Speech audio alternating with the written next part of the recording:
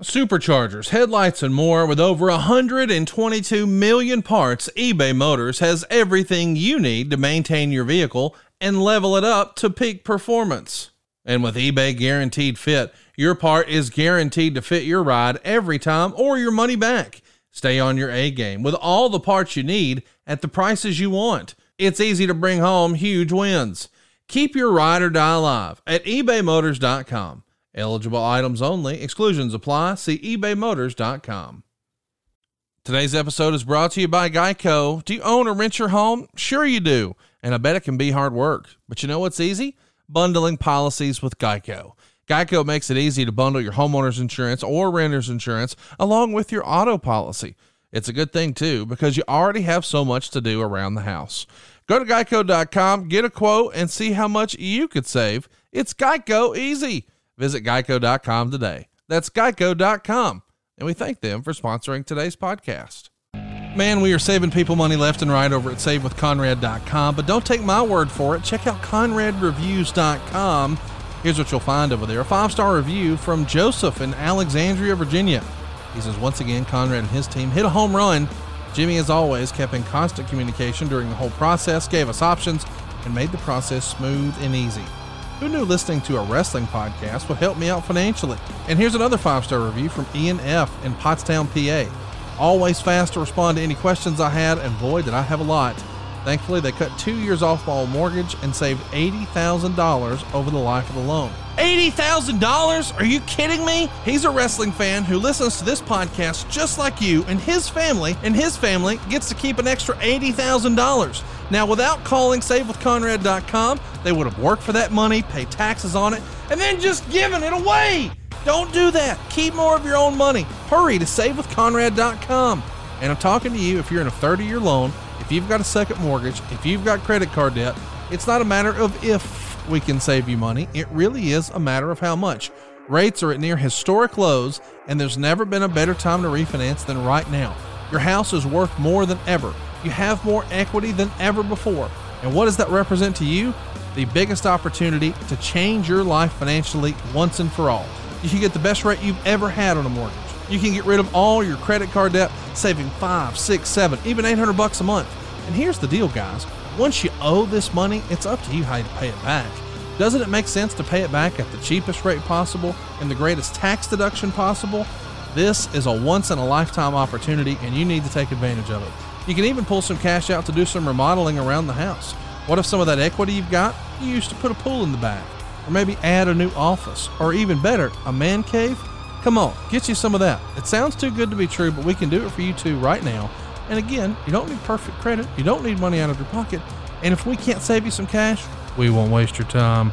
Punch it in at SaveWithConrad.com. NMLS number 65084, equal housing lender. Oh, and did I mention no house payments for 2 months? Check it out. Find out how much money you can save right now for free at SaveWithConrad.com. So a lot of us have been through this. Finding that person you want to spend the rest of your life with is great, but you hate all the pressure of what's next. Of course, there's all the engagement talk, but then there's the pressure from actually shopping for a ring. Hassle, haggling, finding a store to trust, trying to figure out the 4 C's, discounts, sales, coupons, styles, and all the other nonsense. But at least those are all fantastic reasons to put off getting engaged. And that's why guys really hate Steven Singer. He takes away every excuse in the book about not buying the ring. And he makes it so easy. I hate Steven Singer. Steven Singer is a Philly jeweler that has been making it so easy to buy real diamonds for over 4 decades. He specializes in diamond engagement rings and has a staff of real experts, real jewelers, real people that are ready to help you find the perfect ring or gift at the perfect price. There's no call center. There's no sales. There's no haggling. There's no coupon codes. There's no discounts. Just the best price possible, guaranteeing the best value every single day. Check Steven out at the other corner of 8th and Walnut in Philly. And by the way, they're open now. You don't need an appointment. Just stop by. Or online at IHateStevenSinger.com. Always with fast and free shipping. That's IHateStevenSinger.com. Or if you're in the area, go check him out anytime at the other corner of 8th and Walnut in Philly. As for me here in Alabama, I'm going to check out IHateStevenSinker.com, and you should too. Welcome to Something to Wrestle With. Bruce Pritchard. Well, you know. That's not a rib. She pooted. No, yeah, there's no box of gimmicks. Rumor and innuendo. I don't deal in rumor and innuendo. And was he there? I was there. I don't give a shit. I ain't scared. I ain't scared of shit. Fuck him. You, Bruce. I love You take the double cheeseburger, you take the break, you know, and then double mayo, you know, it's called chicken salad. Double onion, oh, you're nothing but an egg-sucking dog. Throw it in the Google machine. Goddamn, kid. Goddamn it. What the hell show you got there? I need more. Yeah. What say you? Pronoun, pal. And now, something to wrestle with. Con Bruce Pritchard. The second most recognizable athlete in the entire world today. Conrad Olsen. Hello and welcome to Something to Wrestle. Bruce Pritchard. Bruce, how you doing this week, man? Who in the blue hell are you? I'm sure that's a question that's on a lot of people's minds. I'm Paul Bromwell. I'm filling in for Conrad. He turned 40 this past week, man. Paul Brom, that's your name? Paul Bromwell. That's B-R. Answer the first question. Who in the hell are you? I help Conrad out on ad-free shows. He's been tagging me in, and I've been helping him out for the last year or so, and he needed to tag me in for today's show. I hope that's okay, Bruce. Will that work this week or what? Actually, probably not. Okay. Well, this has been Something to Wrestle. Can we keep going or no? Are you sure? No, I'm really not. But you know, and why is the regular guy that does this The mortgage guy? Well, yeah, he turned 40 years old this past week, and I believe he's celebrating with a couple buddies. They're all out and having a good time. And he said, listen, I know that we need more Bruce Pritchard. We don't get enough of them. The audience needs their weekly fix. And so I'd like to tag you in, Paul. So here I am. So in the 30 minutes of spare time that I actually have available, I'm doing this with you. Okay. Right. Interesting.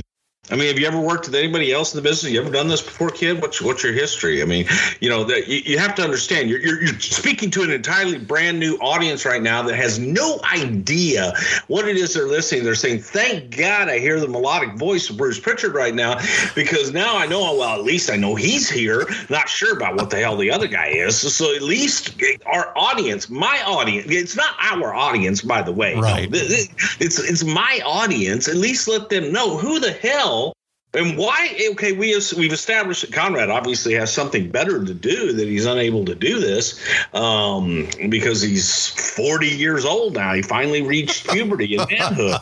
But aside from that, explain to people what Sure. You know, I've been a friend of Conrad's for the last few years. I've dabbled in. So that means you can just jump on a microphone, call me. Yeah. Why he gave you my number? That's problem number one. We'll address that. But then why you have a microphone and are allowed to do this?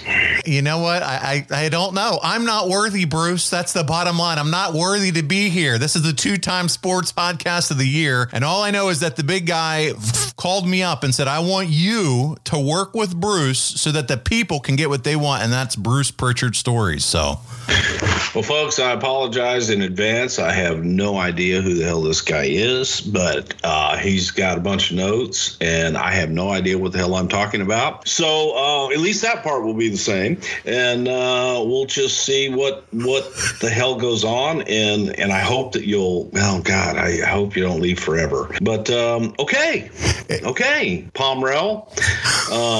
Can we just call you Joe? you can call me whatever you want, Bruce. Joe works. Joe. All right. Okay. It's a fact, refinancing your credit card balances can lower your interest rate and save you money.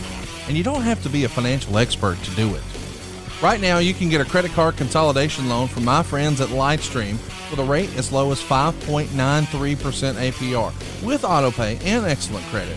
That's lower than the average credit card interest rate of over 19% APR. That means you could save thousands of dollars in interest. The rate is fixed, so it'll never go up over the life of the loan. You can get a loan from $5,000 to $100,000 with no fees. Plus, you can even get your money in your bank account as soon as the day you apply. Lightstream believes that people with good credit deserve a better loan experience, and that's exactly what they deliver. And right now, just for my listeners, you can get a special interest rate discount and save even more. The only way to get this discount is to go to lightstream.com/wrestle. That's lightstream.com/wrestle. Of course, this is subject to credit approval. Rates range from 5.93% APR to 19.99% APR, and it includes a 0.5% auto pay discount.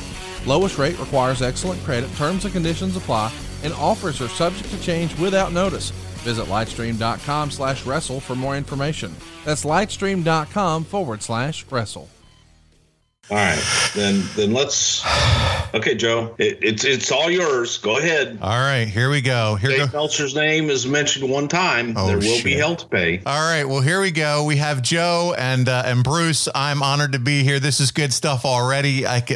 This is going to be fun. So listen, let's start the show. And of course, we're going back in time as promised last week on Something to Wrestle to King of the Ring 2001. And this was the 20-year anniversary of one of the most talked about pay-per-views in WWF history. And I'm going to set the stage for you, Bruce. Is that okay?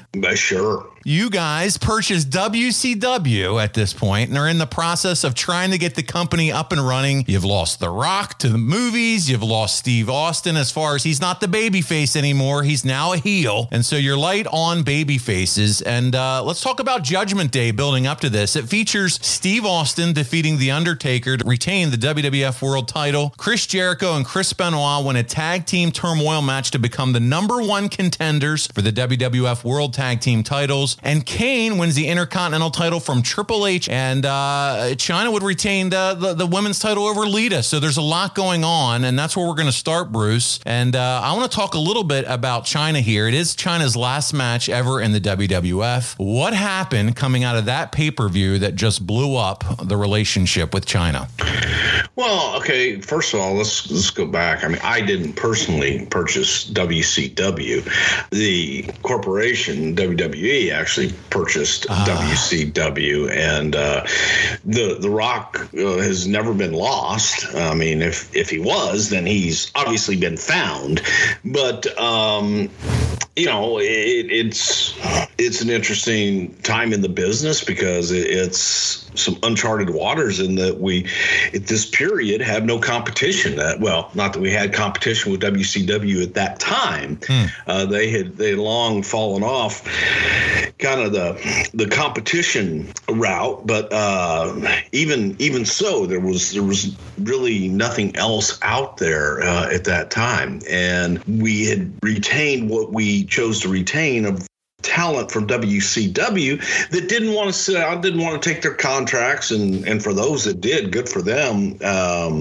I probably would have done the same thing in the same situation with the amount of money that they were guaranteed to sit at home. There were a few like Booker T, DDP, that actually, wanted to work, and they wanted to continue honing their craft and doing what they did. So it's an interesting time, and I think there were a lot of eyeballs on us from that aspect of, okay, what you going to do now? And while the armchair quarterbacks that would sit back and go, oh man, you totally screwed up because you didn't have Hogan, you didn't have Hall and Nash and Sting and Goldberg and all that. Those guys were being paid to stay home. Those guys were being paid lucrative contracts that were guaranteed by AOL, Time Warner, and they had no desire to come over. They weren't part of the deal. That's not what we purchased. We purchased the assets of WCW, and that included their tape library, some rings, and a few other things, but not a whole lot, because there wasn't a whole lot to purchase, and that's where we were. And at this time, Chyna's last match, I just think that it was a decision by Chyna at that point where she felt that she didn't want to be in the same place where her ex was, and she had the choice. She was made an offer to remain with the company, and she made a choice. She made a choice to go somewhere else and do something on her own. And her decision to do that was her own. But I don't know, other than not wanting to work in the company where her ex was at the time. I think that probably influenced her decision, but only she knows that, and she's not with us anymore. But that's where we were on the China bed. Yeah, for those of you that maybe didn't get to see it, recently Vice did a documentary on China. I highly recommend going out of your way to check that out. So Bruce, coming out of that, we're headed into the Raw circuit. We're going into a historical Raw's War. What's the state of the company at this point in terms of creative? Well, I don't know. You mean Raw, the show? Yeah, Raw's War, right? The television show. What's the state of the company? I thought you were going to war with somebody. I'm so confused. Maybe Conrad. Conrad knows what not to read on notes sometimes. He'll like, oh, no. Anyway, feel free to put them in your own words. It's okay. It's at a time that the business in itself is in flux, and frankly, even creative in WWE is in flux. Paul Heyman was in the process of coming on to the creative team. Stephanie McMahon headed up the creative team at that time. I had just moved back over to creative on a full-time basis, I think, kind of right in this era as well. But I was still doing a little bit of talent relations, but just moved back over to creative, devoting a lot more of my time. I was spending a lot more time over in the writer's room in the studio at that time. So it was an interesting time, and it was the first time that I'd ever really interacted with that large of a group on creative with all the different things going on. Yeah, and for whatever reason at this point, Bruce, Chris Benoit at this Raw here and Chris Jericho, they take on Triple H and Stone Cold. You would think, man, big time match at this point, but in terms of ratings where we're at, it's a 4.2 rating, and in this moment in history, it tied for the lowest rating since 1999. The last time that would have happened, then it was a 4.2. Is this a reality check, I guess, at this point for the creative team, for Vince, for the team in general? No, I think it's more of a reality check from the standpoint of when you look at those ratings. Conrad and I talked about this last week. When you look at those ratings from the past and look at some of the astronomical numbers, there is a theory. I don't know how true it is. I think that when you want to brag, go, oh my God, we had 10 million people, that were watching us at one time. But when you start to dig a little bit deeper, you realize, is this actually 10 million, or is this maybe 5 duplicated somewhere? Not sneezing at 5. But that begged the question. That was more of the reality check of there weren't 6 million fans that just went away, or 5 million fans, or 4 million fans, or whatever the hell anybody wants to claim. And it just was that dichotomy of trying to figure it out. And I think that we were all still trying to figure it out. Yeah, I mean, and think about it. Ratings have continued to evolve even now. The big changes and streaming and everything that happens in today's world. So a lot of different ways to measure it. So let's get back here. It's been long rumored that the push, you mentioned Paul Heyman getting involved in creative around this time, that there was a push for Benoit and Jericho, and that came from Paul. What say you on this topic? Well, I think Paul, definitely voiced his opinion, and Paul was a big fan of Benoit and Jericho both. I think that, there was a new voice and somebody to, listen and say, okay, what's happening over here? One way or another, the end result was still going to be, creative as it was from 1987 to what it was now in 2001, still, went through Vince and was still pitched to Vince and yay or nay on it. But was Paul a fan of them? Yes, he was. Yeah, he had worked with them both in ECW for a little time there too, so he was definitely familiar with both those guys as well there. Yeah, hundreds of people saw that. It's a fact that a child's body temperature rises 3 to 5 times faster than an adult's, and leaving a child in a hot vehicle can lead to their death very quickly. Sadly, in 2020, 24 children died of pediatric vehicular heat stroke, and many of these incidents occurred when parents or caregivers simply forgot the child was in the car. Unintentionally leaving a child in a car is a tragedy, and it can happen to anyone. Please set yourself reminders on your cell phone or place something you'll need in the back seat to help you remember that your child is still in the car. If your partner or caregiver is taking your child to daycare, check with them or the child care staff to make sure that the child was dropped off. And when you've arrived at your destination, always check to make sure the car is empty. Heat stroke deaths are preventable when adults take the proper precautions. Be safe and always look for your baby before you lock. Paid for by NHTSA. So this Raw not only featured Benoit and Jericho taking on Triple H and Steve Austin, but also Big Show beating Rhino for the hardcore title, and the epic scene of Shane McMahon talking shit as WCW owner there, Kurt Angle, had his medal ceremony, and Angle slams him off the stand to a huge pop. A couple things here. Rhino was gaining big time momentum, it felt like, and the Show beating him just stopped. Do you agree here that it just seemed to stop it for him? I'm not sure I agree that there was big time momentum for Rhino at that point. I think that, Rhino was one of those guys, great, unbelievable talent. But I think that, he had as much momentum as he had. Losing doesn't stop your momentum, folks. It's what you do after you lose is what stops momentum. And the audience can stop your momentum. Losing doesn't do that. And this was an opportunity to do something big in a big way with a big show. And that's the reason we went that way. So how is, question here, WCW ever going to get over when its leader here, it's Shane O'Mac, he's talking shit to Kurt Angle, gets his ass beat, starts tapping out to the ankle lock, making Kurt the babyface and Shane the heel. Isn't that ass backwards? Compared to who? Who says you think that's ass backward? I'm just asking because I know a lot of... You said it. Shane's obviously in control here. You want to push WCW. They're ready to come on board. You have the buzz around that, and then all of a sudden kick the shit out of him on live TV. So you want him to kick the shit out of the Olympic gold medalist, who is the top guy representing the other side? Not necessarily kick the shit, but not. Then you'd be saying, but no, hang on, man. Then you'd be saying the same thing. Oh, this doesn't make any sense. Shane, the new up and coming, and is taking the guy that is up front and center and the stalwart in the company. Look, again, it's you have heels and you have baby faces. You have protagonists and you have antagonists. And in this particular situation, in this storyline, Shane was the antagonist. What do antagonists do? What do people want to see? They want to see the antagonist get their ass kicked. That's what we did. All right. Well, let's hear from one of your favorite writers of all time. We're going to the Observer for their thoughts. I thought you said you're going to hear from one of my favorite writers, and you're now going to say, now we're going to hear from the rumor mongering bullshit artist from the dirt rag that makes shit up. Okay, now you may proceed. Okay, so we're going to hear from that guy. And he would say Benoit and Jericho won the tag titles from Austin and Triple H in 13 minutes, 55 seconds. Great match by any standard of a great match. Great moves, great build during the match, and even before the match, as they tried to sell it as the biggest match of Benoit and Jericho's career. This match was a real slap in the face to anyone who thinks winning and losing doesn't matter or shouldn't matter to the fans. The reason this got over was not because of any silly gimmick, but because they sold the idea that the most important thing was the win, and the quest for the win was real. Finally, Jericho made the hot tag.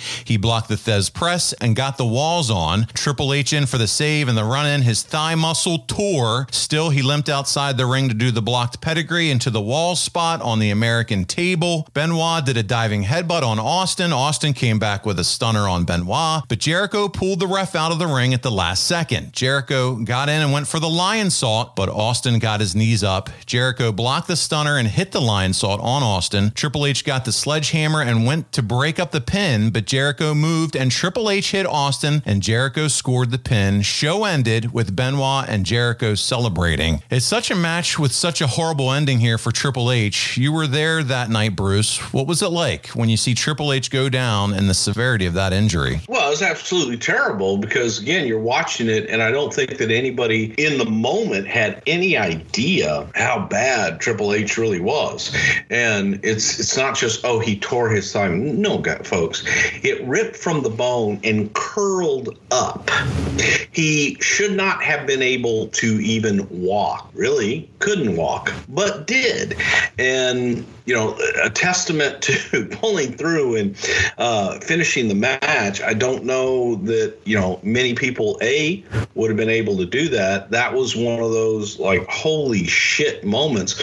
Once you realized, even more so after the fact, he couldn't put any weight on his leg at all and still went in, finished the match, did his spots, limping badly and not really being able to do much of anything at all.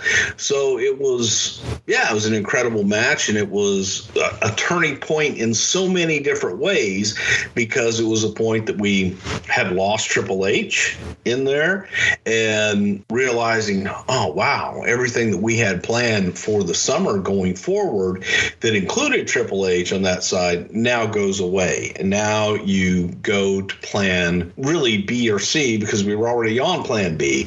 And it's like, okay, this is going to be interesting to say the least. Yeah, that was, like you said, not only the injury, the impact, the severity of that, but as you mentioned, all the creative plans, everything that you had. He's a big time, member of the squad here, if you will, and he goes down massive injury, and the show must go on. And as we mentioned at the top of the show, Rock's in movies and Austin's a heel, so it's kind of like, where do we go from here? So again, big time impact all the way around for not only him, but also for the WWE in creative direction. So we move on. The next night, it's SmackDown. It's a TLC match for the World Tag Team titles. You have Benoit and Jericho, the Dudleys, Edge, and Christian and the Hardys taking place. No build to it at all, and all these guys go out and kill each other. Benoit and Jericho retain, but man, matches like this, they take years off of careers. So why do it with no hyper build here, Bruce?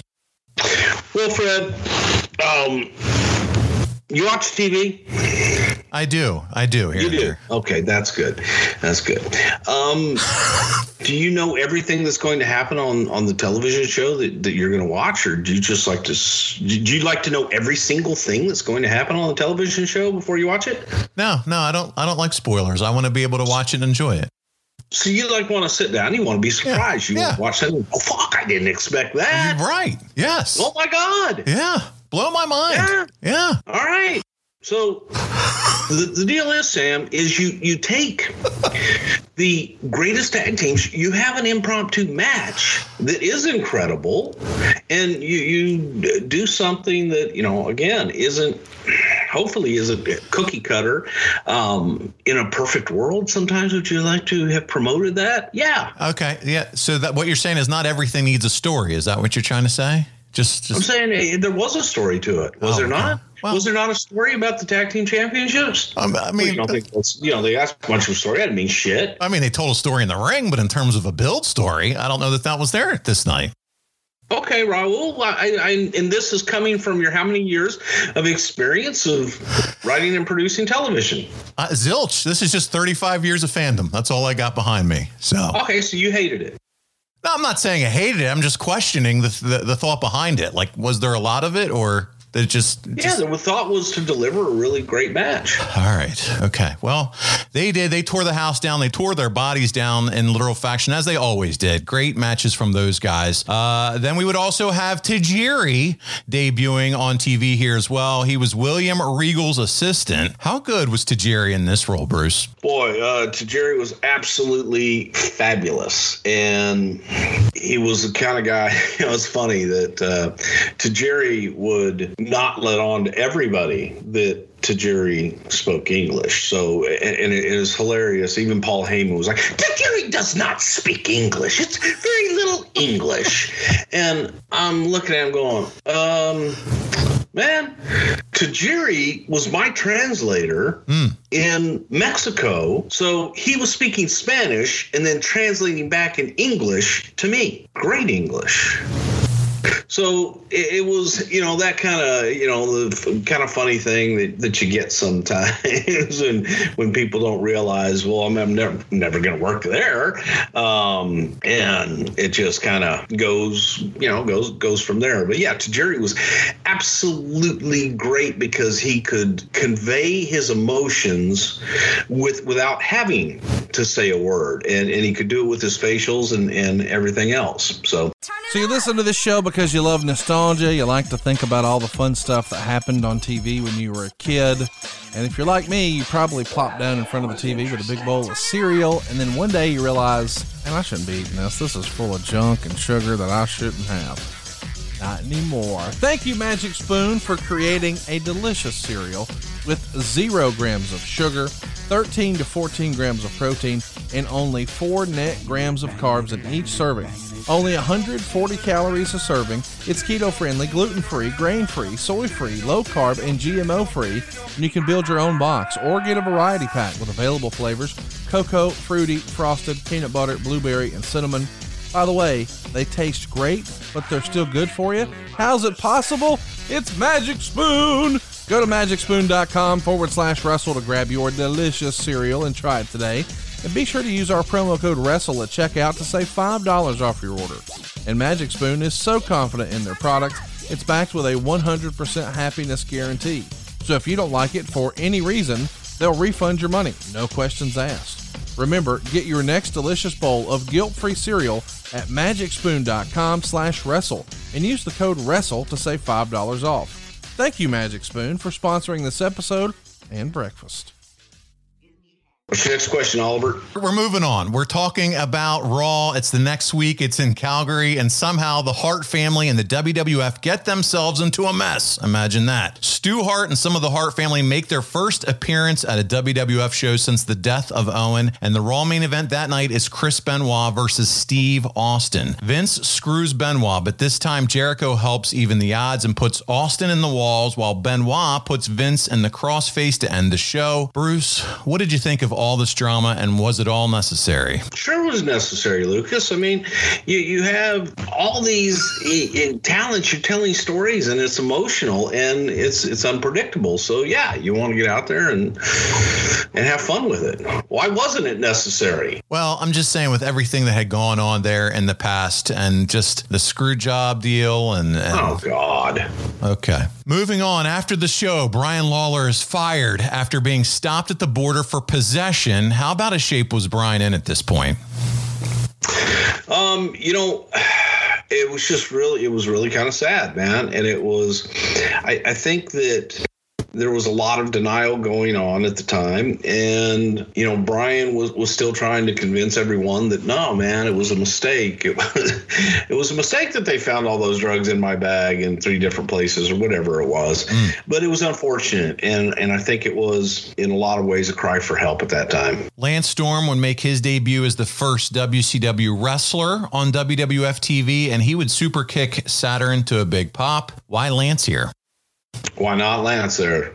Well, I mean, yeah, he is one of the few that came over, right, to help. So. Exactly, and he was from Canada, so nice place to debut him, where you know that they're going to be happy to see him. At least somewhere they would be happy to see him. If anywhere, it would be Calgary. Right. Am I right, Henry? Yeah, so Henry's following. Were you a Lance Storm fan in general, since we're here talking about him? Just your thoughts on Lance Storm overall as a performer? I think that Lance was a hell of a performer. I think that Lance was one of those guys that could go in and have a great match with anybody.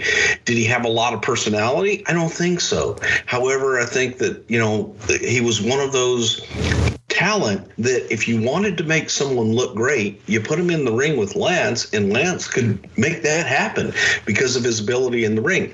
Did he always connect with the audience? In my opinion, no. However, in a tag team with Chris Jericho, and as a guy that you can put in the ring and actually make somebody larger than life, yeah, I mean, Lance could do that. Right now, I don't know that Conrad's going to be too happy with you, Logan, but go ahead. Jericho would defeat Big Show for the hardcore title, then get gored by Rhino and pinned. Why use Jericho as a transition guy when he's about the main event at pay-per-view against Austin and Chris Benoit? A transition guy is what? He defeats the Big Show here, and then all of a sudden you have him getting taken out by Rhino. Just not really sure why we do that creatively if he's going into the biggest match here in the main event at this pay-per-view we're about to talk about. Well, the idea was unpredictability, and anything can happen aspect. And with that, you're telling people, hey, anything can happen. Holy shit, I didn't call that. But I guess if you and Dave Meltzer were booking, everything would be logical and perfect, makes sense, and you would sell out every single fucking night and do 18 billion people on pay-per-view, even though the audience, the universe was only 3, or something like that. Some of the best. That's the confidence that, listen, Sebastian, that is the confidence I have in you. Thank you, Bruce. That means so much to me. And whoever I am right now. Well, Sebastian. Okay. So we have the Sarah Undertaker stalker. So that angle begins. Who came up with this and thought it was a great idea? Well, I did. Okay. I did. I thought it was a completely great idea. In hindsight, it was fucking horrible. Not one of the stellar moments, but looking at different ways and looking at different things. I'm a big true crime aficionado, and I like to read about different things and creepy shit like that. And stalkers are creepy. And when you read about some of the things that stalkers would do and how they would stalk their prey and becoming, there's a great book I recommend everyone get. It's called The Last Victim, and it was written by a guy who wanted to be an FBI profiler, and he would write letters to convicted serial killers in the character of what he thought that they would respond to, of the type of people that they would be attracted to, like John Wayne Gacy, the people that were attracted to Gacy, Jeffrey Dahmer, Richard Ramirez. And I just study that kind of stuff, and I enjoy that. And the stalker gimmick was a creepy thing where we had seen Taker's wife, and if you were really going to get to someone and this someone is in your home, they're there, they have evidence of being in your home, that's a sick, creepy feeling that they were right there and you didn't know it. And that was the idea behind it. I don't know that we did the best job of portraying that. Obviously not. I think in hindsight, going back, it didn't work by any stretch of the imagination. I don't know if it was the talent involved or the story or the idea in general. But that one was a flop. That was all mine. Yeah, but like you said, it's popular. Think of true crime as far as how that goes. The story, it's creative, and you don't know unless you try, Bruce. So I get you there. Well, thank you, Aiden, and you're trying right now. I appreciate that. I'm swinging for the fences, man. The next night in Edmonton for SmackDown, it's Benoit and Austin headlining again. They go 23 minutes, 45 seconds in what Meltzer calls a 4.5-star match. Was this what you envisioned for Chris Benoit when you signed him? I don't know. I think that Chris Benoit, I don't do star ratings, 18,001.5 stars in the Tokyo Dome. Who the? Benoit was a great worker, and Benoit was someone that would always deliver when he was in the ring and would tell a story. He used the mat, much like Bret Hart. He used the mat as his canvas to paint a picture and tell us a story. So, yeah, man, I expected that every time that Benoit got in the ring. Yeah, and what better place to have him go against Austin here than Edmonton? One, Dave Meltzer really got excited about it, and so I know that excites you. He sure gets excited about all kinds of things with his favorite guys in the ring. Jericho, we're on to him. He needs help to pin Kurt Angle after Shane O'Mac interferes. Why do you think Jericho isn't booked in a similar fashion as Benoit in the run-up? Because they're different people with different styles. One has a personality, the other one doesn't. Fair enough. That makes sense. There's talk with various WCW wrestlers happening at this time. You mentioned it at the top of the show. The whole invasion, the buyout, all that stuff's going on. You guys actually have covered it. It's in the archives, you and Conrad. But to your knowledge, what were the contract negotiations like with people like Goldberg, Scott Steiner, or Rey Mysterio? Goldberg and Steiner, there really weren't any because they had time left on their Time Warner deals that they wanted to play out. Rey was the same way, but I think that Rey's was probably one of the closest ones that was going to be coming up. And so we were actively talking to Rey, and JR was definitely, had his thumb on exactly where everybody's contracts, when they were coming up and when to start hitting them up. Trying to hit some guy up that's got 1.5 years left on a payout of many, many, many dollars that we weren't about to match. nonsensical. When you call, you say hello, how you doing? Hey, when your contract comes up, you want to come back and work, give us a call. No, it makes sense. Otherwise, other than staying relevant, but what's the point when you're getting paid that big of dollars? And they all had opportunities after the fact, so it worked out for everyone. All right, boys and girls, it's summer camping season, so you know what we're talking about. Pitching tents. Come on, you know Blue Chew is sponsoring this episode, and you know that confidence can take you far in life. It can also help in the bedroom, especially when it comes time to step up to the plate. That's when Blue Chew comes in. You see, Blue Chew is a unique online service that delivers the same active ingredients as both Viagra and Cialis, but in chewable tablets and at a fraction of the cost. You can take these dudes anytime, day or night, so you can plan ahead or be ready whenever an opportunity arises. You gotta close that deal, Daddy. The process is simple. Sign up at BlueChew.com, consult with one of their licensed medical providers, and once you're approved, you'll receive your prescription within days. The best part, it's all done online. So no more doctor's visits to the office, no more awkward conversation, no more standing in line at the pharmacy, and maybe best of all, Blue Chew is made right here in the USA. Prepared and shipped directly to your door, all in a discreet package. And by the way, when that package arrives, people get excited to see the postman. You know, back in the day, we used to be excited to get mail. Now it's time to deliver the goods, because once you open that discreet package, your package is going to be ready, Daddy. They always say that first impressions are important, but what about lasting impressions? This is going to be a long-lasting impression. I've heard over the years women say that confidence is sexy. Well, Blue Chew can help you get that confidence where it counts. If you could benefit from a little extra confidence when it's time to perform, Blue Chew can help. And we've got a special deal for our listeners. Try Blue Chew for free. Huh? I said free. When you use our promo code WRESTLE at checkout. Just pay $5 shipping. That's BlueChew.com. The promo code is WRESTLE, and you'll receive your first month for free. Visit BlueChew.com for more details and important safety information. And we thank Blue Chew for sponsoring this episode. And your hard ding dong. Seriously, try it. BlueChew.com. Promo code WRESTLE. This Mother's Day and Father's Day, look no further for the perfect gift than PaintYourLife.com. It's worked for me every time, and when I say every time, I mean it. I've used PaintYourLife.com to bring tears to the eyes of my mom, my dad, even my father-in-law. And right now, I'm ordering one for my mother-in-law, all from PaintYourLife.com. My mother-in-law's life is her dog, Missy. And this year, my wife and I knew exactly what to get my mother-in-law for Mother's Day, a painting of Missy. It really is that simple, too. All we needed was a picture from our phone. Boom, we're up and running. You see, PaintYourLife.com can really create a hand-painted portrait to fit almost any budget. And it's the perfect gift for your mother, your father, or both. I've used it, as I said, on almost every person in my life. I've given these to my wife. I've given it to my cousin, my mom, my dad, my father-in-law. If I'm looking to give a truly meaningful, personable gift, I know the PaintYourLife.com has my back. And they're going to make it easy. You can go ahead and start the entire process in less than 5 minutes. And what's really cool about PaintYourLife.com is they can even combine photos. Maybe you want to put two people who never met in one of your favorite vacation spots. You can do that. Just upload the photos. Bam, you're good to go. Maybe Grandpa never got to meet his grandson. With PaintYourLife.com, that can become a reality. You can put people and places together, even if they've never been there. You pick the artist, you pick the medium. Do you want oil, acrylic, watercolor, charcoal? You can even go ahead and pick out an awesome frame. The whole process to get started, as I said, takes less than 5 minutes, and you can actually get your painting in as little as 2 weeks. But you work hand in hand with the artist to get every detail perfect.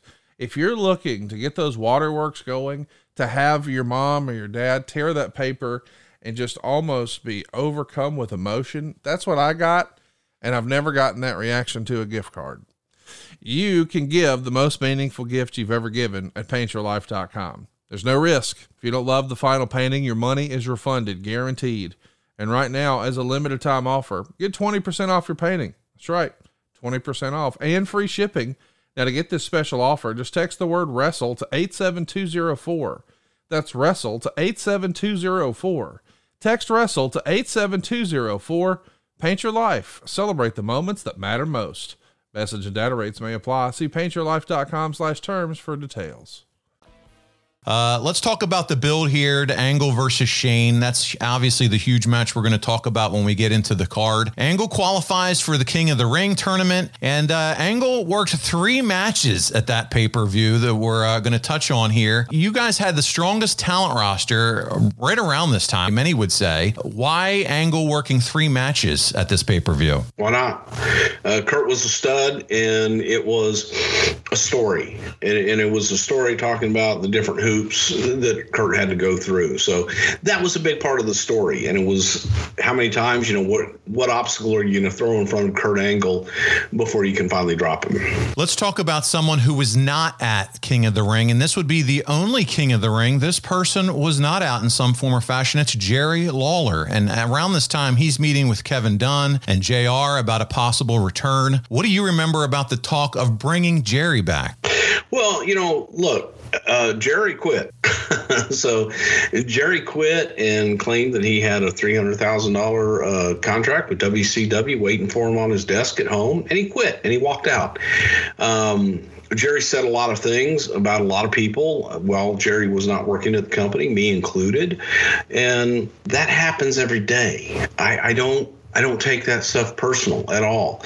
I don't read that. I don't read it. I don't buy into it. It's okay, great. Just say what you want to say. Do what you want to do. We live in America now, Levi. I hope you live in America. I don't know because we're over this Skypey thing. So you could be coming from Afghanistan. I don't know. And if you are, hey, great. But again, that was his freedom to do so. I wasn't involved in those negotiations. I know that Jerry thought that I was trying to prevent him coming back. 100% not true in any way, shape, or form. I had my own shit going on at the time, and I really didn't care what Jerry Lawler was doing at that point in my life and or his. And I thought Jerry was excellent at what he did. Great play-by-play.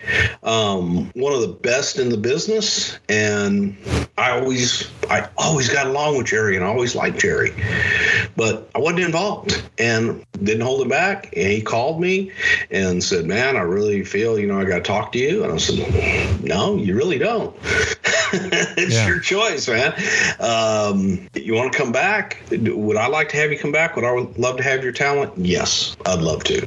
Well, I said some really horrible things. Okay, great. Yeah. Next. And every time that I see Jerry, I am extremely happy to see Jerry. Got a lot of respect for him, for what he's done in the business, and for his talent. So consider Jerry one of the greatest ever been in the commentary booth, ever been in the ring, and we'll leave it at that. I was for Jerry coming back. Certainly a talent. Him and JR together were money on the mics, and I'm glad it all worked out, and he was able to be brought back. So there you go. Your name's Mike? Sure, we'll go with Mike now. I think that's one of the ones we haven't used yet. I thought you said, "Hey, I'm Mike." No. We go back to the Observer here, talking of Eddie Guerrero at this point. He was sent home because of the belief he was in no condition to perform on Raw. The descriptions of his condition were really bad. He was scheduled to wrestle Matt Hardy. Jeff replaced him in a King of the Ring qualifier. You've talked about this in the past, but what do you remember of this day in Minneapolis? It's just really sad, and it was a situation that you don't see at work every day, so that made it even worse.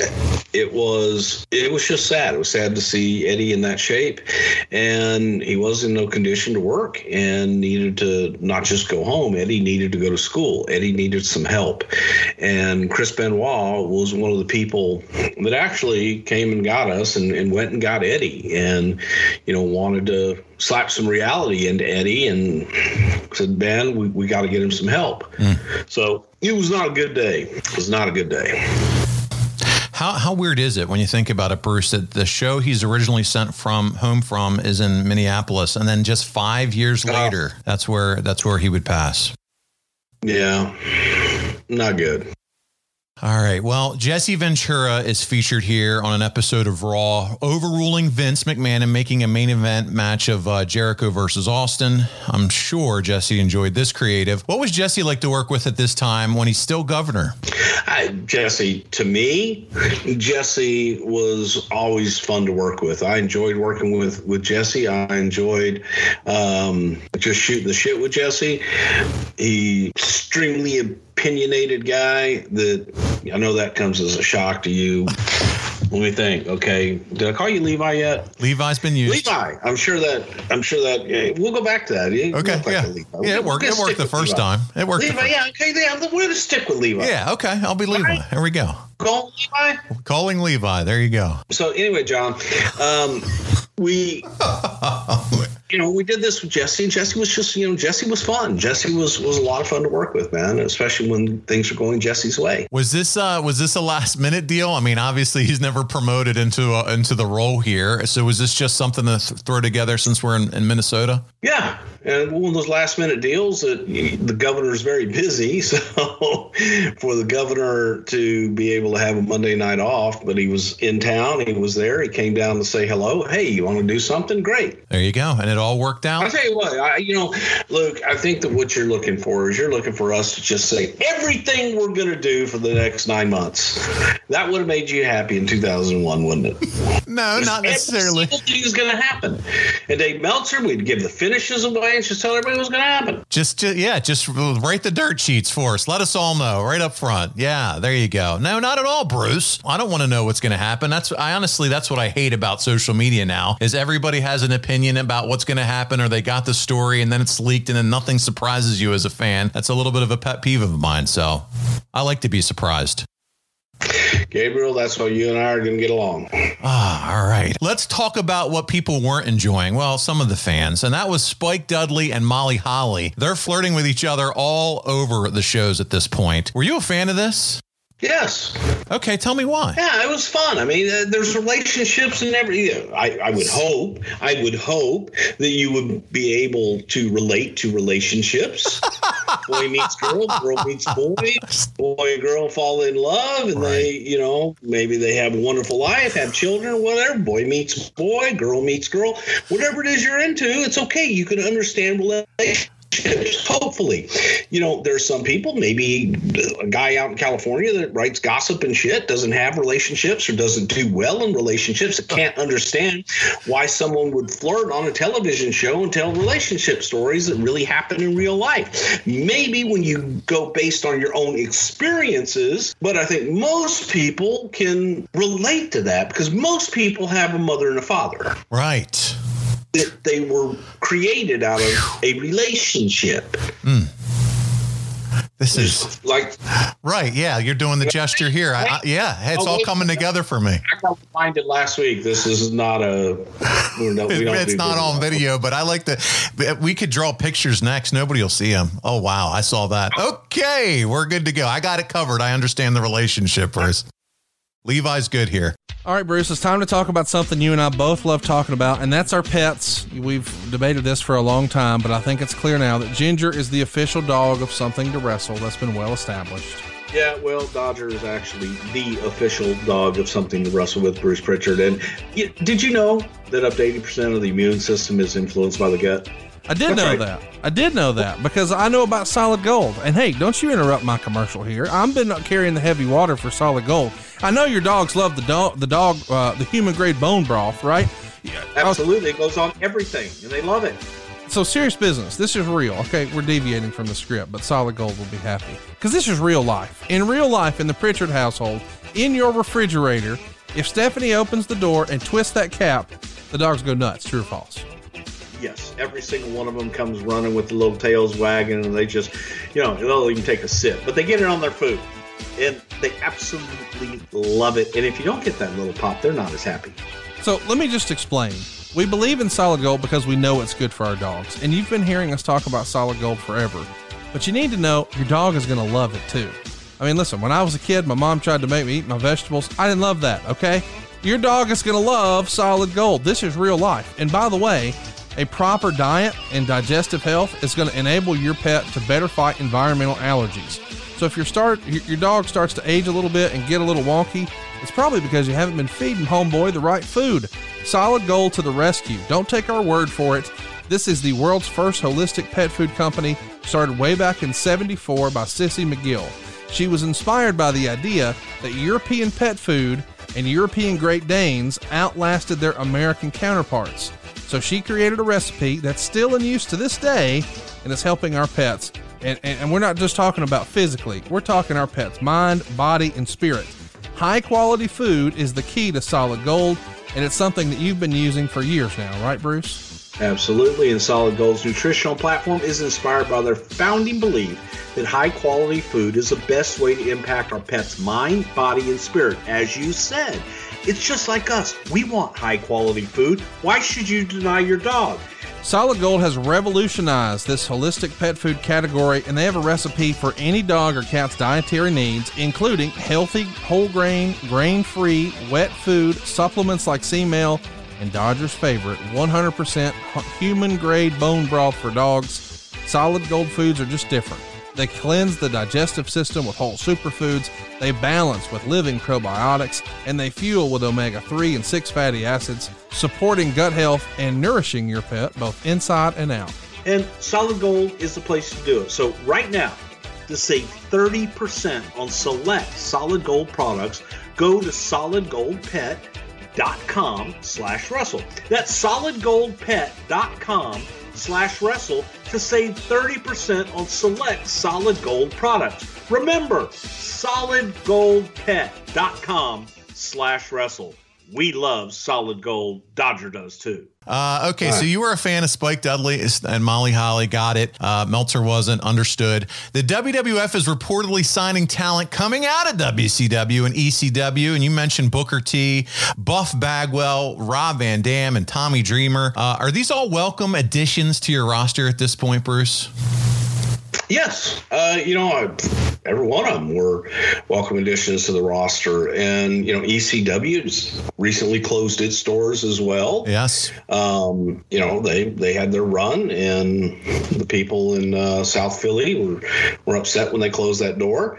I'm just waiting for it. Tommy, what? I was just waiting for you to say something about the hundreds of people that enjoyed that product. Go ahead. G19! There it is. N42. Yeah. So, but it was, Rob coming in was a welcome addition, as was, Dreamer. But look, Booker and Buff, there were high expectations for them. Absolutely. Yeah, no, honestly, Booker T, a lot of steam behind him, and we'll talk about what he did with it as we get into the end of this episode. Johnny Ace is officially hired around this time. What was Johnny's role, Bruce, when he was first brought on? I could help. I liked to do finishes in Japan. Johnny came on kind of as a producer at the time, or as we called him then, agent. But Johnny was a liaison that really helped a lot in the WCW transition. John was someone that had worked in Japan and booked Japan for many years. Johnny was a respected name and had been, most recently working for WCW with the talent, helping them out with finishes. So, having Johnny on board, it was another fresh guy with fresh ideas and a different way of looking at the business. As time, started to roll on, Johnny was looked at as the, heir apparent to JR's talent relations role. And I think that, as years would go on, when I made the move back to Texas, and JR was like, well, sassafras, I can go to Oklahoma. Our situations were a lot different, but I don't think JR was as keen living in Connecticut. It's a hellhole. I was hoping I'd get a sassafras the show. It's just, it's all in fun, folks. Jesus Christ. He knows what I'm talking about. He was doing a happy birthday to Conrad the other day, and he was like, and that word you and your buddy made up about me. What's that word? I can't think of it right now. But anyway. Actually, no. See, we didn't make that up, okay? That came from me. That came from Brian Gewirtz, that just every time that JR was something, that Brian just kind of felt that JR would say sassafras and just would throw it in there. So that was something that I took to the billions and went on. It's just sassafras. There you have it. The beginning of sassafras for those that may have forgotten. All right, let's move on. Kurt Angle versus Chris Benoit in a cage match here on Raw, and as we're leading up to King of the Ring, and man, what a freaking match here. Go out of your way to find it on Peacock. Austin's doing commentary and he helps Angle win? Why is Angle winning here when Benoit is scheduled to face Austin? Who helped him win? They helped. Who helped him win? Who helped him? It's a simple fucking Austin. goddamn question. Mike, answer the question. They went out there. Austin he helps Austin them. did. Yes, yes. Who's Benoit working with? Austin. Yeah. It's called Storytelling 101. Gabriel, if you're not going to listen, then how long has this been going on? Where are we at? What's the damn counter on this thing? We're about 45 minutes in, Bruce, and you're already done with Levi. All I got time for, folks. Sorry, I'm got to change the tips on my shoelaces. Is the creative all over the place because you're talking about launching WCW as much as keeping the product on current television the best it can be? I don't think creative was all over the place. You think creative was all over the place. Well, I'm just saying at this point, you have to figure out what to do. You're talking about the invasion. This is all happening rather quickly. You have to have a little bit of a scramble to be figuring out what we're doing here. No? Well, okay. When you consider, the decision that was made at a very late date and everything acted upon, that yes, you have plans, and in the midst of your plans, you realize that, okay, hey, we've got this new thing going on over here. Well, maybe it's not as much as what some people were led to believe, or the smart people out there that looked at it and thought, well, God, they have all of this talent they have access to. No, we didn't. So they were already fantasy booking in their minds is what we should have done, not understanding the business side of what it was that we had actually done, trying to create something. In addition to that, having one of the pillars and main people in your story be pulled out right in the middle of it. It's called live television. It's called dealing with real human beings, and it's not an animated series that we can just draw them and they'll be all right. And some people like to look at, well, hey, bro, it's a work. It doesn't hurt. You don't get hurt for real. Well, guess what, folks? It hurts. It hurts for real. Yeah. That's why we use athletes. They're athletes. Well, and too, like you said, everything happened so quickly. And that's why listening to these shows and understanding kind of what was going on, hopefully as wrestling fans, we can see the bigger picture. It does seem easy when we're sitting at home in the recliners to just question everything. But you're right. There's a lot of other stuff and shit going on that we're not aware of as to why maybe it couldn't have worked out perfectly like we had hoped. And Gabriel, to be clear, we greatly appreciate everyone sitting home in the recliner and watching. And that's your prerogative to do that. It's just, I look at it, and if you don't enjoy it, turn it off. If you're enjoying it, man, just sit back and enjoy it. If you want to overanalyze it. Do whatever the hell you want to do. Have fun. Yeah. It just helps, though, to have all the facts. It definitely helps tell people, understand it. Then ask me. Don't read it on a dirt sheet of someone that has never been there, that isn't there, that doesn't know what the hell is actually going on, that gets hearsay from disgruntled people, and or just says, well, I bet this is what happened.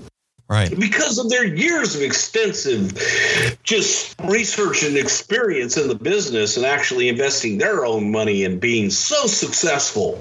Understood. Got it. Levi's in. I'm in on I understand where you're going here, Bruce. Yeah, it was Levi. Okay. Everyone seems to be working hurt as Benoit's neck is giving him issues. Jericho's shoulder is giving him issues. Is this just everything bad that can happening at this point? I think sometimes you get into I don't want to say a rut, but yeah, you get into a point where unfortunately you get snake bit and that injury bug goes around. Kind of sucks. Yeah. But as I said, they're not animated characters. They're human beings. Retromania Wrestling is inspired by early 90s arcade wrestling action. The roster includes both wrestling legends and stars from the day, including Hawk and Animal, the Road Warriors, Tommy Dreamer, the reigning NWA World Champion Nick Aldis, Matt Cardona, even the Blue World Order. There's a story mode, an arcade mode, singles matches, tag team matches, 6-man tags, 8-man tags, and even the Retro Rumble.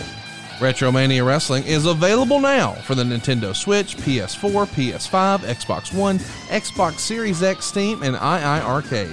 There's even a Retromania-themed II Arcade cabinet Check them out at RetromaniaWrestling.com and follow them on social media at RetroSoft Studios. That's RetromaniaWrestling.com, and be sure to follow them on social at RetroSoft Studios.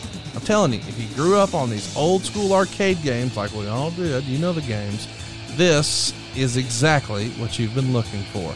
It's nostalgia, baby, which is what this podcast is all about, and so is Retromania Wrestling. Check it out, RetromaniaWrestling.com, and social media at RetroSoft Studios. You'll be glad you did. Well, and to your point earlier, not only do you have these injuries, then you have the Triple H injury that, ends up occurring as well. So it's just one after the other at this point in time. Yeah, it is, and it adds up. So let's talk a little bit more about the Spike and Molly angle. And all of a sudden now it includes Steve Austin. It leads to Austin stunning Molly Holly, which gets a gigantic pop, by the way. Is this around the time everyone was saying maybe this Austin heel turn isn't working? Well, I think there were some of us that were saying this isn't going to work. It isn't working. All the above from kind of day one. But, we've been over that a gazillion times as well with my friend Tom. What's his name? The other guy does the show? Oh, Conrad Thompson. You're confusing me because of the beard thing and all that shit. Yeah, right. It's all look kind of alike. What? That's you and Conrad. What does your shirt say? What shirt are you wearing? This says ad-free shows. Have you ever heard of it? Have you ever heard of ad-free shows? Serious question. Anyway. All right. So DDP reveals himself to be the stalker. You and Conrad, that guy we were just talking about, have covered this in the archives. But Bruce, is this the shits or what? I already told you what it was. See, okay, you're reading the notes. You're not listening to me. Okay. I am listening, but I'm also going in chronological order as we're building this story. Shit, I already answered, Connie. Come on. Oh, man, if I survive this, it's going to be a miracle. I said it was a shit. I said it was my idea. I shit all over my own idea. All right. Well, we're just trying to build this story up chronologically here, so let's keep it moving. The Dudleys would defeat Benoit and Jericho to win the tag team titles. Was it important to get the titles off of them due to their injuries, or is it just to make Benoit and Jericho lose again in this build? Yeah, I wanted them to lose again. It looked like shit. So no one would buy anything. I wanted it to suck. I'll go back to my friend Jerry Lawler that gave me this analogy that I always thought in my head, and he just put it into words where I just had never actually put it into words before. And he's talking about, he's laying out television to somebody, and they look at him and say, God, Jerry, do you really think this? You really think this is going to work? You really think this is going to get over? And Jerry just looks at him back and says, no, that's why I want to waste all this television time on it and all this investment, because every single second of television time is worth a great deal of money. So we want to just waste it because we think it is the shits and that it sucks. And it's not going to get over at all. But let's go ahead and go out here and give 10 minutes of really bad television. You want to rephrase your question, Leo? No, I think I'm good. I think I got it. I think we're ready. We're finally ready, Bruce, to jump into the King of the Ring 2001. Yes, it's from East Rutherford, New Jersey. The show draws 16,024, which is a sellout, paying $1.1 million and gets 445,000 buys. It's only down slightly from the King of the Ring 2000, which, by the way, had 475,000 buys, which The Rock was teaming with Kane and Undertaker versus Triple H, Shane, and Vince McMahon in a match where the WWF World title was on the line. So here we go. And I'm sure Dave Meltzer probably has a different figure that probably he got from Josiah, who bought a third row ticket and counted the house. Well, actually, there were only 4,309 people there that I actually counted. And the gate was actually only $219 because they gave all of those people very discounted tickets, and it was buy 4 to get 3 free. Yeah. So now that we've solidified the number there, the show would start with DDP coming out. And yeah, I know we've covered his background, mainly to cheers. He claimed he had hot personal footage of Sarah for his private collection that he couldn't show on TV. He had a ticket for the front row and said he'd stay there until Undertaker showed up. As the show went on, they on the screen aired footage of Page eating at a restaurant, getting out of his car. The idea was that because DDP didn't get the big heel reaction they expected, they were going to present the idea that DDP would complain about what's being done done to him, which is what he was doing, thereby making him a crybaby. It came out Sarah was now stalking him, and as it turned out, people still weren't buying it. Bruce, was this really what DDP left his Time Warner contract and took 50 cents on the dollar for? I don't know what he took on the dollar for. Do you know that that's what he took? Did you see this? I did not see his pay You saw statements. this transaction actually take place? No direct deposit statement. I saw none of it. Oh, okay. But that's what rumor and innuendo is. Well, Let's use that line. here's a tidbit we covered in the DDP thing is the excellent footage of DDP was actually shot by yours truly. Huh. Okay. Yeah, that's right. I shot it. I took the camera. I ripped the camera from Bubba Dean Blau's shoulder. Actually, it's Herbert Dean Blau's his real name, but we call him Bubba. Great handheld camera guy. All of our guys are absolutely awesome, but Bubba's the one I worked with the most.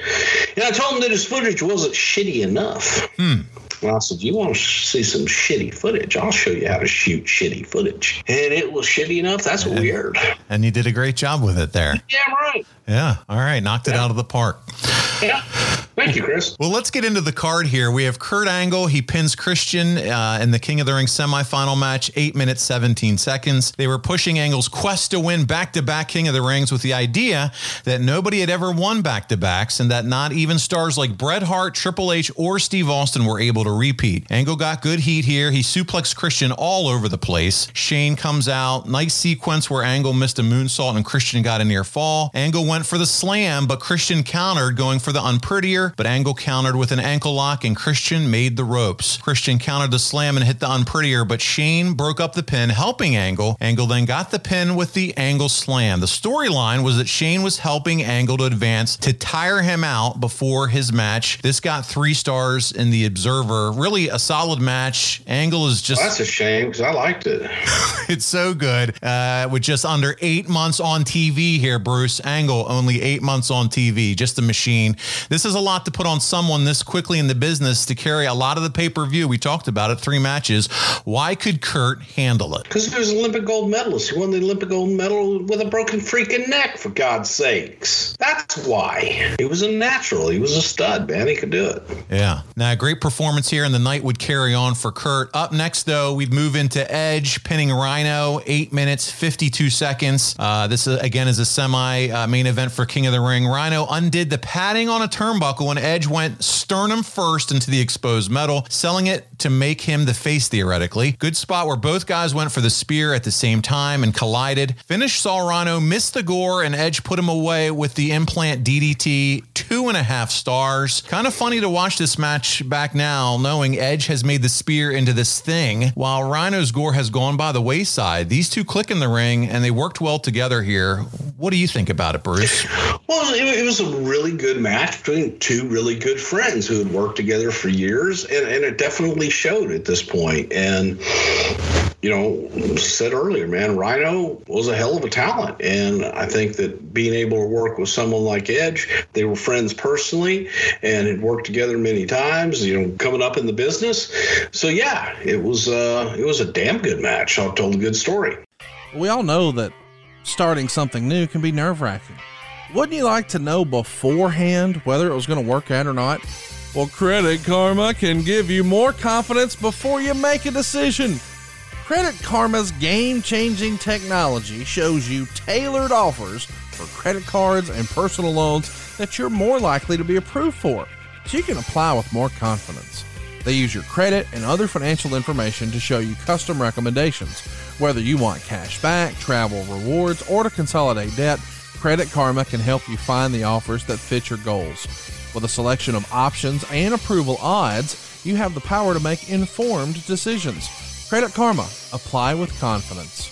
Go to creditkarma.com/podcast to learn more and find tailored offers just for you. That's creditkarma.com/podcast, or you can see your offers on the Credit Karma app. Apply with confidence today. Go to creditkarma.com/podcast or the Credit Karma app. You'll be glad you did.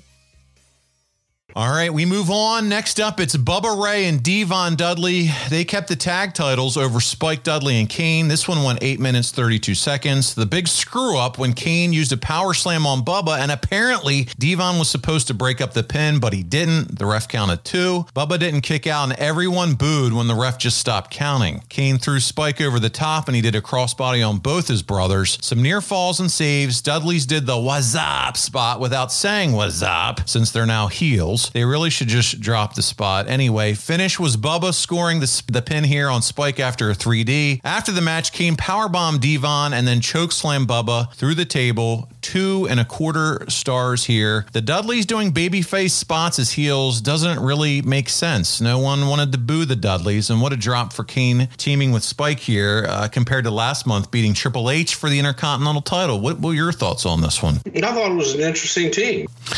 Let's talk about next up. It's Edge. It's the finals here against Kurt Angle. It's 10 minutes, 21 seconds. He wins the whole deal. Again, thoughts on this one from the Observer was the buildup was lousy. Finals were put in the middle of the show like they were just Angle's prelim test for his real match. No real emphasis put on Edge winning the rest of the show. Angle took a dangerous flapjack early, nearly landing on his head. Angle suplexed Edge all over the place, including one over the top rope. Angle got a busted lip. Edge catapulted Angle into the barricades for a near fall. Ref bump and Angle got in the ankle lock. Edge tapped, but no ref to see it. Shane comes back again and he spears Angle, leading to Edge scoring the pin after the Impaler DDT. Our buddy gave it 3 stars, but hard to argue with Dave here on this one. It makes sense why it's here considering the match Kurt is about to have with Shane, but it really didn't do much for Edge to be crowned here. It just didn't feel, it felt a little flat. To who? Just the audience, the fan, people in the crowd. That didn't feel flat to you. It did. It felt like, especially because King of the Ring was such a big deal, but yet it really just wasn't, as far as one of the main matches, one of the main focuses of the event, wasn't really talked about much after he won it. Well, because it was over. He had already won it. Yeah, but it's King of the Ring, Bruce. This is a big deal. It's the name of the pay-per-view. Well, we had other big matches. Well, I want there to be emphasis. I want pomp and circumstance. I want it to be a huge deal. There was emphasis. I'm talking about that main event wasn't style. In the place that you wanted it. Yeah. You ever have that problem where the emphasis isn't in the place that you wanted it, Ryan? I mean, I'm sure that's happened before at times in my life, Bruce.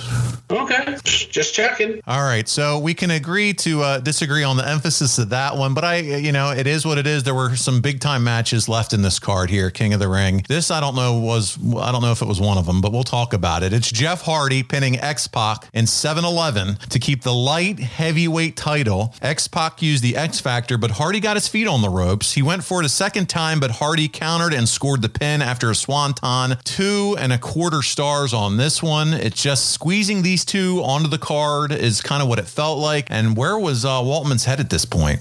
Spending my days working hard on the go, with the hands on the clock, keep spinning too slow. I can't wait for Caleb to be done with the show. The non match up next is Undertaker versus Paige. People popped for the first punch, and it was pretty much it. Paige's Terry Funk comedy bumps in a Serious Heat program just seemed out of place. As far as the first physical confrontation between WWF and WCW, which this was, it couldn't have been planned out any worse. Paige got very little offense in and just got bumped. Paige's offense was just brief spots after low blows or chairs. They ended up brawling all over the U.S. announcers table. In the ring, Taker hit Paige with a high kick, and Paige ran off for 5 minutes and 40 seconds. Shouldn't the first confrontation end with all the WCW guys swarming Undertaker and beating his ass, building heat, rather than a finish which made someone who needs to be a star right now with the lack of star power and multitude of non-stars under contract look bad, which is exactly the opposite of what needed to be done. At this point, I was sure it was WCW that had bought WWF and hired their writing staff. Half a star. Are those fair criticisms? Again, no one can defend it as good here, but there's just nothing redeeming about this for anybody. When did you know this was already dead? Well, look, here's the bottom line is, again, give me the history of the two major companies in the world, in the business, and one absorbing the other and purchasing the other, and, give me the counter to it. And again, on the other side of that coin, you are looking at an audience, and you've got to look at it through the WWE audience eyes, because the WWE audience, for the most part, okay, they didn't know a lot of these WCW guys. Okay, whether you want to admit that or not, because you follow everything, that's a much smaller audience. So the WWE audience, these were also rans in many, many respects. And frankly, we didn't get the big stars. And Paige, coming in, I don't know that it was, first of all, the storyline wasn't great, but you're coming in on top with The Undertaker. So it doesn't get any bigger than that. So one guy coming in on top, working a program with The Undertaker, it's not going to get any bigger than that. But instead, the idea is, why not have everybody jump The Undertaker? A bunch of guys that nobody knows? That doesn't make sense to me at all.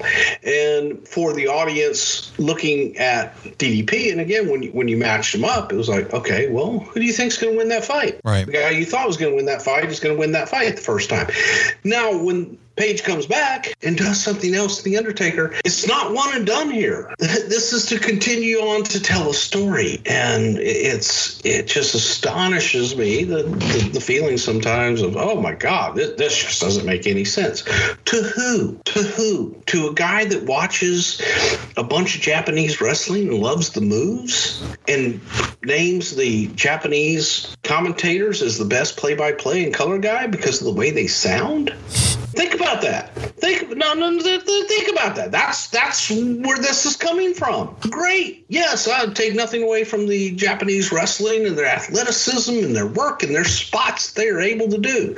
Telling stories, I would argue that. AdFreeShows.com has more to offer than I can handle. I'm debating quitting my job to listen full time. Rebel every other Sunday? Yes, please. Yeah, these are real statements from brand new members at adfreeshows.com. They made the jump and now it's your turn. From Q&As with today's top stars to brand new bonus content and video conferencing with wrestling legends, adfreeshows.com is the missing piece to your wrestling fandom. It's access you gain to Hall of Fame talent that you won't find anywhere else, all while enjoying your favorite wrestling podcasts early and ad-free. Join today and begin a journey like none other. Don't miss out. Sign up today and find out what all the buzz is about over at adfreeshows.com. And I was listening to you talking more about from the WWE fan only perspective that they wouldn't know who those guys are. But I think at this point, the large majority, and the ratings told the story before WCW was bought out, you still had a lot of crossover fans that were aware of both companies and would have been familiar with some of those names. Yes, you still have your WWE fans only and contingent there. But I think for the most part, the large majority of fans would have recognized some of those guys. That still happens to this day. I mean, think about it when AJ Styles made his debut. Local majority may remember him. Let's move on, Bruce. Good stuff. Angle, he would pin Shane McMahon in an all-time classic match. 26 minutes. It's a street fight. Angle suplexed Shane all over the freaking place and did some tremendously smooth mat work. Shane would potato Angle with his first punch, busting him open over the right eye. Very stiff, excellent, but far too dangerous match, particularly when WWF can ill afford to lose another top guy, which we've talked about a few times here. And then we put Angle in a position where the risks were pretty high. Shane killed Angle with a garbage can lid, then went up for a shooting star press, but ended up landing on the garbage can. They brawled backstage. The big sequence started when he went to the belly-to-belly. Shane threw a thick glass stage setup. Glass didn't break, Bruce, and Shane went down almost head first on the ground. That was dangerous enough, so they did it again. And both, as planned, went through the glass. The idea is they would do it again to come back to the other side. Angle twice suplexed Shane, and twice the glass didn't break. Finally, he whipped him through it. This was total insanity and not in a good way. You had broken glass everywhere. The crowd was going crazy. And you had Angle, who's being counted on so highly in the plans, being put in a situation where he could have been seriously injured because you just can't predict how broken glass will break. As it was, He was just scraped up a little bit. His back was all bloody and there was broken glass all over the floor, and they were reduced to putting the best worker the company had for the summer himself way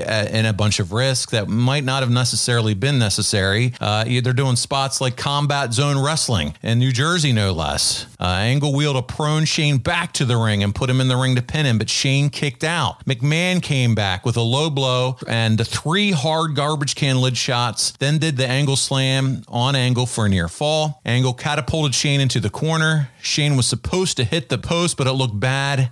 Angle got a board and hit Shane with it, and the finish saw him use the board as a platform and used it to stand up while on top of the rope, delivering the Angle slam. Shane got a huge ovation after the match from the crowd. This one got 4 stars, and it's just an amazingly brutal match. New Jersey, by the way. How many would it have gotten if it was in Japan? That would have been at least a 6 or 7. I mean, that's I can't believe it just got 4 stars. One of the most insane, intense matches we've ever seen in wrestling. You think of King of the Ring 2001, and that's what everybody talks about. So there you go. New Jersey had recently passed a law outlawing extreme wrestling, and then you guys, you have this match. You've talked about it in the archives before, how Vince was ready to fire you during this match. What's going on backstage? How worried were you about these two, and was it all worth it? Well, Vince wasn't ready to fire me. He was just ready to strangle me. Only because I was the only communication to the referee at that point, and I was trying to get them to move on, and they weren't listening. They weren't doing it. It wasn't, that definitely wasn't my fault. It was a situation where you have 2 guys that are great performers and feel that their performance must involve a lot of risks. As far as putting Angle out there in this kind of match, and oh my God, the risk. Every single time that a performer goes to the ring and is involved in any kind of match, they are at risk. That is inherent in this business. So there are calculated risks, and this was a calculated risk. Some things didn't go right, and that's unfortunate. And again, the naivete of someone that's never done it and or actually had their own investment on the line, those criticisms I don't take. It was a crazy match. I thought it was way too much. I don't think I could ever watch that match and enjoy it. I think I could. I don't think I've ever watched it since, frankly. Can't watch it. It was too much, and it was emotional from that vantage point as well. So you tie all that into it, and it's most talked about and all that shit. It's kind of like the Hell in a Cell with Mick Foley. That's right. You saw it, and it was holy shit, but you never want to see it again. So I saw it. Not interested in ever seeing it again, because I love Kurt and I love Shane, and don't want to have a stupid, silly accident make it so that they're unable to hug their kids. Yeah, I mean, every time you think about that match, or I think about it, or fans talk about it too, you think about that glass panel that just would not break, and finally Shane being so committed to it. Do it again, whatever it takes. We're going to make this work. Just very intense. Yeah, and sometimes that's a judgment call, and that's, I'm not sure that the best judgment was used in that regard. All right. Well, Bruce, we finally made it. It's the main event match. It's Steve Austin retaining the WWF title in a 3-way over Chris Jericho and Chris Benoit. This one went 27 minutes, 52 seconds. Again, very hard work from all 3 performers. They did several spots where one person would be injured to make it one-on-one for several minutes, and then just as somebody was beaten, the third guy would revive to make a save. Jericho got Austin in the walls, but Benoit saved. Benoit then suplexed Jericho over the top to the floor. Earl Hebner got bumped, and Benoit hit Austin with a stunner, but again, no ref. Benoit hit Austin with the title belt, but Jericho recovered for the save. Jericho posted Benoit here. This left Austin versus Jericho, and they struggled for Boston Crabs. Benoit sold being injured, leading to Austin versus Jericho. Benoit ended up recovering and went to hit Austin with a chair, but he ducked, and Jericho got hit. Isn't that screw-up spot a heel spot? Guess not. That depends on how you look at it. Who's the heel? There you go. Austin gave Benoit a stunner to injure him again. Austin gave Jericho 2 superplexes off the top rope. Benoit recovered and then gave Austin 5 German suplexes before Austin delivered a low blow. Jericho put the walls on Austin in the middle of the ring. Instead of Benoit saving, he put the crossface on and Austin tapped. Being that a precedent had been set when Undertaker and Kane both beat Austin in a similar three-way on pay-per-view a few years ago, this was stunning, but not so fast. Even though that was an acceptable finish on pay-per-view a few years ago and on TV as recently as Monday, it was an illegal double team, so Hebner ordered the match to continue. Then we see the big run in here. Booker T shows up out of the crowd, throws Austin through a table. Booker got excited and threw him too far, and Austin tried to protect himself since part of his body overshot the table, and in doing so injured his hand. Jericho got the walls on Benoit, but a rope break. Jericho slipped on the ropes and screwed up a lion salt spot on Benoit. Jericho and Benoit then screwed up a second spot due to miscommunication. Jericho attacked Austin with wood, and Austin sold like he was knocked out. Jericho gave Austin a moonsault, but Benoit saved. Benoit did the diving headbutt on Austin, but Jericho pulled Hebner out. Benoit then gave Jericho a backward superplex. All 3 guys laid on the mat, and in dramatic face fashion with all the odds against them, 2 wrestlers, all of WCW, and even Vince McMahon deserting him, draped his arm over Benoit for the pin. With Benoit being injured and out of action all summer, the only logical finish was for him to be the one pinned. The rating on this one, 3 3/4 stars. A lot going on with this one, Bruce. Booker T debuts and hurts Steve. Benoit goes through the match with an injury, but disappears right after. Jericho doesn't win, and right after this is where we are right into the WCW launch. What did you think of this match, and do you think it made sense? Yeah, it made a shitload of sense. Booker coming out was a great debut for Booker. Unfortunately, Steve got hurt in that whole exchange. Again, accidental, and a lot was made of nothing in that. And that's where, people, the rumor and innuendo and bullshit starts.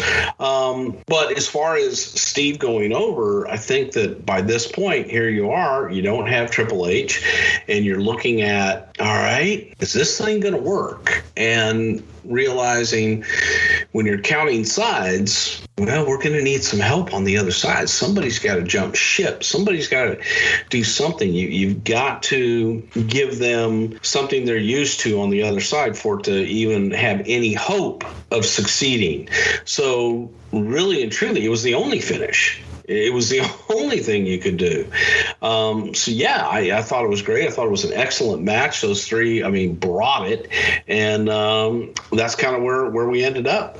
Yeah. Get your Something to Wrestle gear at BrucePritchard.com and check out BoxOfGimmicks.com, the official Something to Wrestle store, where you can find gimmicks for yourself or the fan in your life. New items added weekly.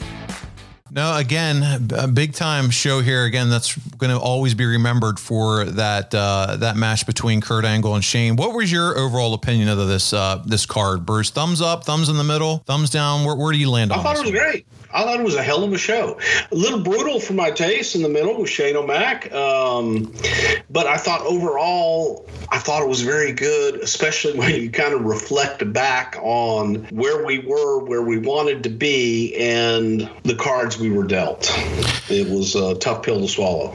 Well, and you get Edge, right? He wins King of the Ring, and, some of that stuff goes on to propel him and what he's going to do in his career. So you talk about building future stars. That's certainly something that someone wants to have, is nice to have, I guess, in their background as they move forward in their career. Angle proves after 7 months he's a stud. 3 big time matches all on this card, and then just the story that we all talk about, and that's the broken hand with Austin and Booker T's first debut, and kind of what that lent him to in the back with the folks. So lots of interesting matches, stories, and I guess it's just the way that you look at that card. To me, it was a very enjoyable pay-per-view. Yeah, I thought it was great. I'm glad you agree, Cooper. All right, there we go. Well, let's get to some fan questions before we wrap this one up, Bruce. Ryan Austin writes in and says, if I'm not mistaken, Bruce said Vince was so hot he was ready to fire Bruce over the Shane and Kurt match by this time. How many times was Bruce almost fired at this point? Okay, it's funny you bring that. First of all, he wasn't almost going to fire me; he just wanted to kill me. But the funny thing is that there were often times where I'd only been fired one time at this time, and Vince would always get confused sometimes. Oh, goddamn, how many times have you been fired? Because he was actually referring, because Jim Ross had been hired and fired and refired and hired and refired like 4 or 5 times. However, I really don't know what the count is. So people said, JR was fired 4 times. It was whatever it was. Contract wasn't renewed. He was brought back. He was fired. He was brought back. He was fired. I don't know what the hell happened. But I used to say, when I say, no. I'm the other guy. I've only been fired 1 time, Vince. And then I said, it doesn't count the number of times that you wanted to fire me. So then that would have been into double digits and shit like that. But yeah. All right. Well, Steve Foley would write in, and he has another question. I feel like we've talked about this a little bit already here, but were there any other ideas to bring DDP in besides this storyline? Let's start there. Was there anything else creative-wise that you had for him, or was this just, this is what we like and this is what we're going with? Well, I'm sure there were. I don't think that anything was as big. I know DDP always talks about how he wanted to be the people's champion against whatever the hell with Rock, and that wasn't going to happen. But coming in on top with Taker, it's kind of like, how do you get any higher than that? And so that is what it is. Okay. And he also wants to know, what was the deal between Taker and DDP? Was there real heat between these two? No. Okay. Not that I know of. All right. And I don't know. Maybe he does. I don't know, man. But I think it'd be kind of hard to find anybody that's got heat with DDP. And I'm sure there's somebody. But Dallas is just a real super positive, good guy. His final comment here from Steve Foley said his WWE run was basically. Single didn't fucking make comments and question. You get one question, okay? Carson, one question. That's all they get. One question. Steve, we're sorry. Thanks for checking in this week. Yeah. We're moving on to Just. It was a final statement. We're good. Just Chris asks, why does Shane McMahon get so much hate for not being a wrestler? When he endured this punishment, he paid all his dues in this match with Angle. Well, Shane also paid all of his dues by working his ass off for I don't know how long, before, during, and after, to hone his skills every single night in the warehouse with my brother training him and beating the shit out of him and coming back for more every single day, sometimes 2 and 3 times a day. So to those that say, oh, Shane's not a wrestler, Shane busted his ass to train and to get in there and to actually do what he did and perform at a level that not many people could perform at. So to those people that say, oh, well, if you don't wrestle 10 or 15 years and you haven't paid your dues, I say bullshit. Yeah, I don't get the Shane hate either. I mean, every time the guy does perform, it's next level. I mean, he goes way out of his way and does things no one in his position should ever have to do for a wrestling match. So I'm full agreement there. Luke from Eastern Iowa. He checks in and said, was with Benoit's neck injury following the match, leaving him out for a year, do you remember any plans for Benoit in the Invasion? Could have been a really strong addition to either side, according to Luke. So was there any plans for that? There weren't, because of the injury. So it's kind of hard when you know that they're going away to make plans for him. And it was an unknown with Chris. Okay. Makes sense. We have 2 more fan questions left here, Bruce. First, ask Bruce, why humanize The Undertaker? Having his wife there and being referred to as Mark really killed it for me. I'm sorry. I just guess why is Lindsay listening to the show if it killed it for him? I don't know. Lindsay, we're sorry that it killed it for you. I'm sorry we killed it for you. Well, Lindsay, there you go. He apologized live on air. I don't know what else you could ask more from Bruce Pritchard for that whole deal. I don't mean it, but yeah. Adams, our final question, Bruce. Where did you guys get the glass that didn't break? Glass don't break fucking shit, or us. That's where. And there you have it. Exactly what we expected. Glass didn't break, or us. And shit. Okay. Bruce, we made it through. I made it through, I think. Probably my last show I'll ever record for Conrad Thompson. But thank you for giving me 25 names today. This has been an absolute honor for me to be able to sit in this chair and talk with you for the last hour and a half and doing King of the Ring 2001. And Jose, it's an hour and a half of my life I'll never get back. And that's... You ever heard the story about Pancho Villa? Oh, I've heard the story. I've seen the cartoon that was done based off that story. Okay. Yeah. True story. Yeah. All right. Well, listen, guys, next week, Conrad Thompson will be back where he belongs with his tag team partner, Bruce Pritchard, for another fantastic episode of Something to Wrestle. We certainly hope you enjoyed this week's edition. Lots of good ground that we covered in terms of King of the Ring 2001, classic wrestling matches. Bruce, thank you so much for being a part of this today. Pablo, thank you. All right. It was what it was.